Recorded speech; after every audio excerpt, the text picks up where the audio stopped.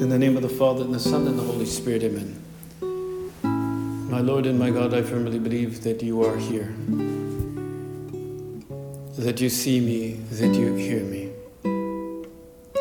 I adore you with profound reverence. I ask your pardon for my sins and the grace to make this time of prayer fruitful. My Immaculate Mother, Saint Joseph, my Father and Lord, my guardian angel, intercede for me.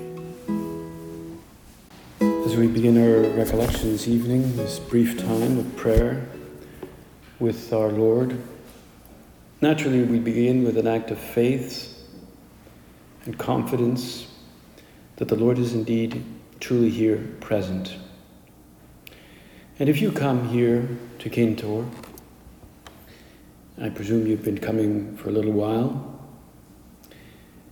and if you're struggling with a plan of life or trying to have a life of prayer, go to the sacraments,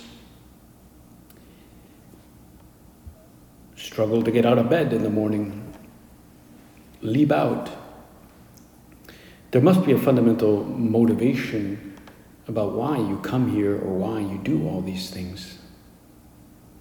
And that fundamental motivation gives structure to everything we do. Purpose.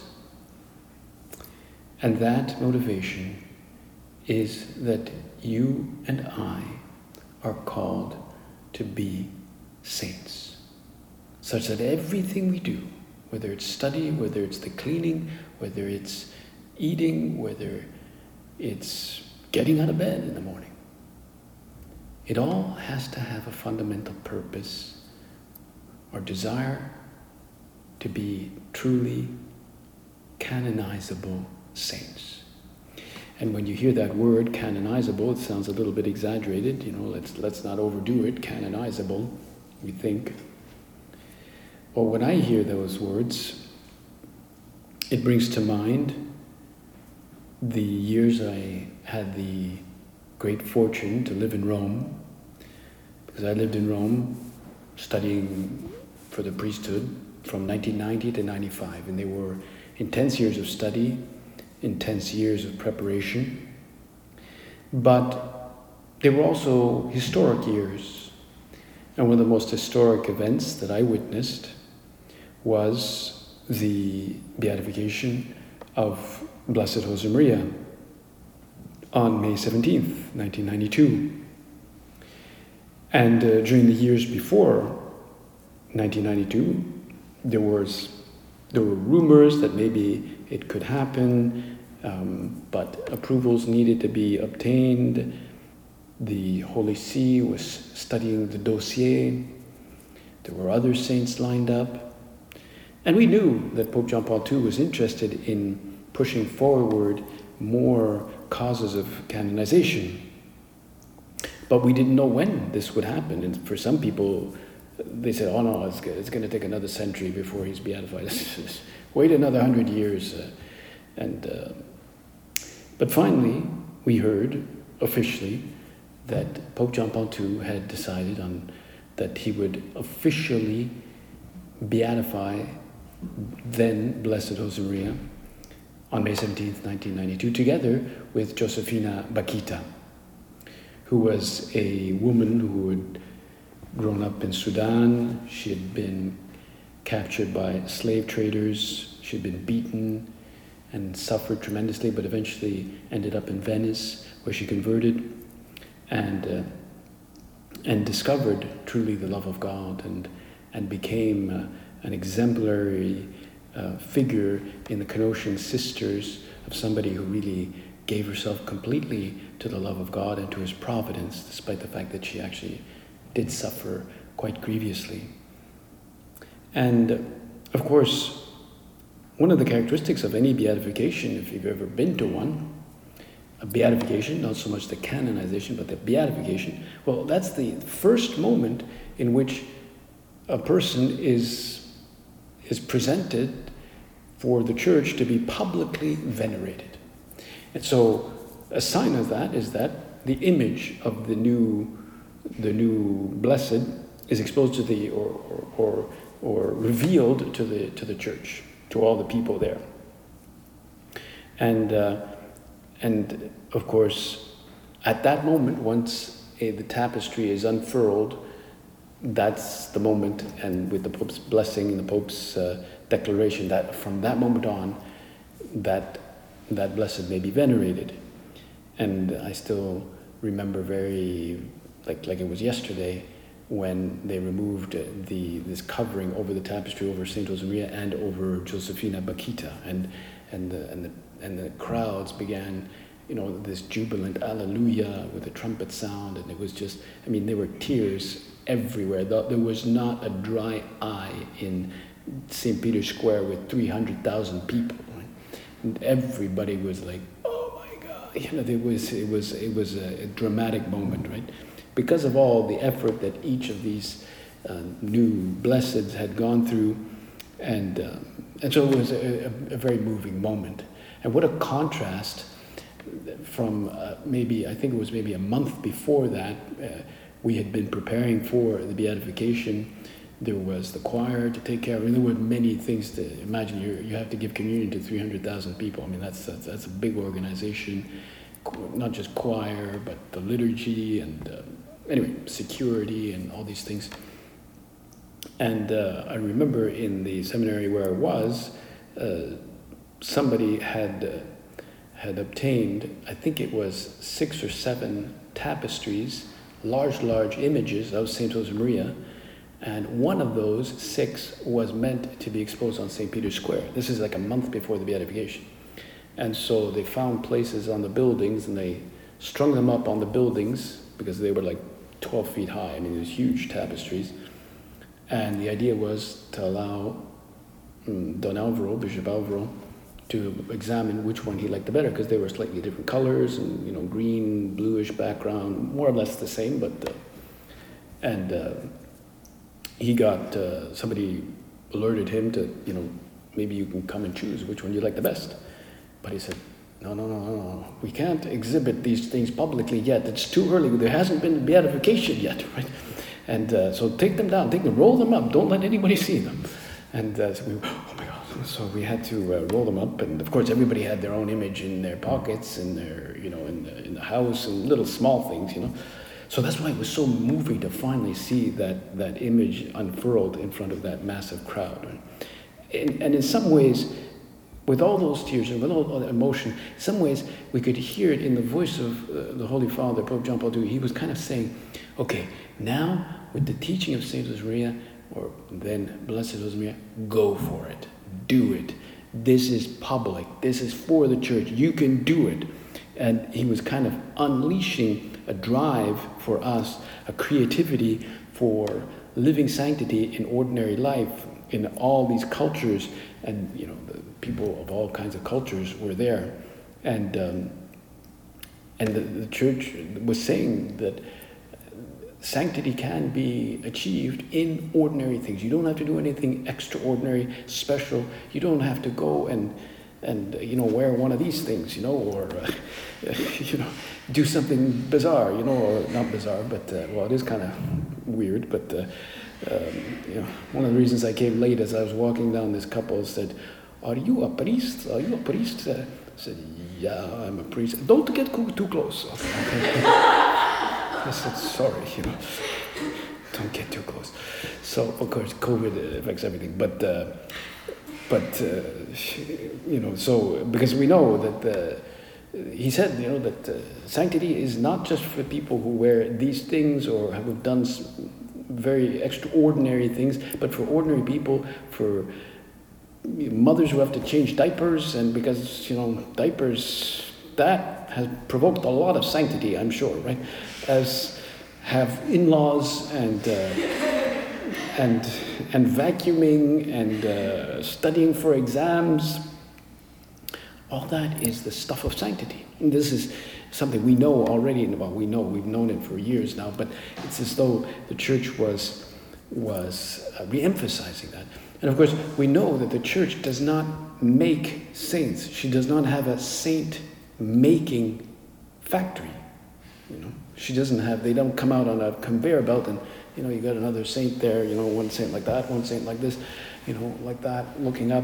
No, she just recognizes. She recognizes the people of God. She doesn't make saints. She examines their lives. She examines what they wrote, if they wrote anything. I don't know if Josefina Bakhita wrote much. Maybe she did. I don't know. But they look at her virtues or their virtues, and the impact they may have had, and how they really live their heroic virtues. And then God does His part by sort of providing a miracle when people pray to their intercession. And so it reminds us that that's why you're here, because the goal of Christian life, the goal of our life, of anybody's life, is holiness, is sanctity, is the possibility that they will unfurl a canvas over your face, from your face, and say, here I am. I'm an example of sanctity to you, to everybody. Could that actually happen? That one day you will be in St. Peter's Square, or you live in Toronto, so, I don't know, in St. Michael's Basilica or some cathedral, they will unfurl a tapestry with your face on it and say, here's an example of holiness. Now we may think, well, come on, Father, let's not overdo it, but it is true that somewhere along the line, we have seen this as somehow unattainable. Like you being unfurled in front of St. Michael's Cathedral, I'm talking here in the year 2090 or what have you, right? Or whenever you'll be canonized or beatified. First you have to die, and then then we have to study your life, and it's going to take a while, so who knows? If you die in 2070, well, give it a bit more time, so maybe, I don't know, who knows? But, we shouldn't see this as completely unattainable. And maybe this idea that sanctity was so impossible, so hard, was transmitted because if we said that, no, you have to be a canonizable saint, we were afraid that maybe this might make people feel guilty. Perhaps we wanted to make it easier for people. But for whatever reason, the disappearance of this goal of sanctity hasn't made it easier for the modern Catholic. It's actually made it harder for them. The idea that sanctity is so, out there. And of course, that's why St. Josemaria came to be known as the saint of the ordinary. And he emphasized sanctity in the ordinary life, in the family, in studies, in work, in all these things you've heard about. But one image that I've always liked that sort of reflects well, you could say, the role of St. Josemaria in opening up the pathway, is what we call opening up the pathway to sanctity for ordinary people, is what I recently saw with the incredible prestige that we see in many countries, and I think in our own too, that the military has in many countries. Well, certainly among young people, many young people are very impressed by people in uniform. And one of the most impressive, at least for young men, maybe not for women, but certainly young, but probably young women too, but one of the most coolest thing is to be a fighter pilot. Right? Like when there's a problem, you get a guy on an F-18 or an F-35 or a Lockheed Martin F-35, you get him in there and he's gonna bomb the enemy to smithereens, right? But he can do a roll and everything, So people love this idea of the fighter jet, and they go on these aircraft carriers, and they go on there, and then they have to land on the aircraft carrier as well, and it heaves with the waves, and it sways in the sea, and you've got people guiding them in. It's just the coolest thing, right? But that's what jet fighter pilots do. But nobody ever mentions the value of what they call the catapult officer. The catapult officer, like those things, they only have like 100 feet to take off. You can't just, so they have a catapult and they launch the plane. And there's always that guy, they call him the catapult officer. They also call him the shooter for short. And he's got these lights in his hand. He's got a big helmet. He's got the things. He's in communication with the control tower and with the pilot. And then he just points. He goes like that, right? That's all he does. Like, that's the way. Go that way. Go to the enemy that way. Well, what's he going to go this way? That's the wrong way. No, go this way. And then he goes, okay, go. And then he takes off.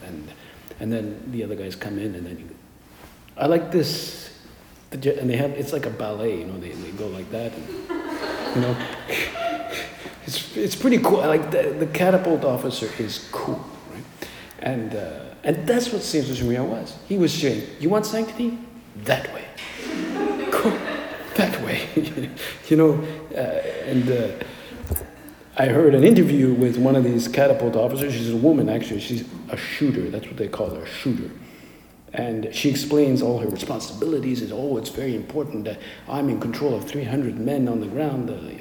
300 men in an aircraft? Well, anyway, that's just what she said. And she says, in the end, as she's being interviewed, she says, in the end, it's pretty satisfying to know we're getting them to the fight, right? We're getting them to the fight. So go to the fight, right? And that's what Saint Josemaria said. He was responsible for getting many people to the fight. That fight, not of a war, like throwing missiles, but a war of peace, right? A war of in a world that has become hedonistic, right? A war against our own selfishness, right? And he pointed us all ultimately in the right direction. What is most important, my sanctity, our sanctity. He pointed us the right direction. And it could be that we're not ready to fight, that we're not loaded down with missiles, and in this battle of war and peace, in this struggle for sanctity, in this ascetical effort to pray, to overcome our defects, and in the little things of each day. But he's saying, don't worry, just go that way, right? That's what he's saying. And of course, one of the most important roadblocks we often encounter with people that are starting this journey is the sense that there isn't enough time to absorb all the material about being a saint, that they have to somehow learn trigonometry or something, and that absorbing this ideal is too much. He's saying, no, just go. Get off this plane and do it, right? And really, God made us for the highest dignity, and the highest dignity is to be with him forever in heaven. But we have to bring many, many people with us. And we're not just fighter pilots, but we're also shooters. We have to meet the people around us and open up those horizons. That's one of the greatest things that we can do for somebody, to help them open up that possibility, that they can find God in the middle of their ordinary affairs, and if you can be that instrument, you are like that fundamental shooter on the aircraft carrier, right? And a war will be won because you pointed the right direction, right? And so we ask this of our Blessed Mother. She, of course, did this with her fiat, with her yes. She will point us in the right direction.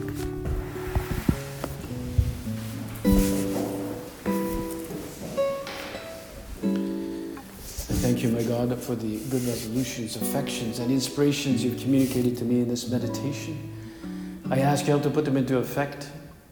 My Immaculate Mother, Saint Joseph, my Father and Lord, my guardian angel, intercede for me.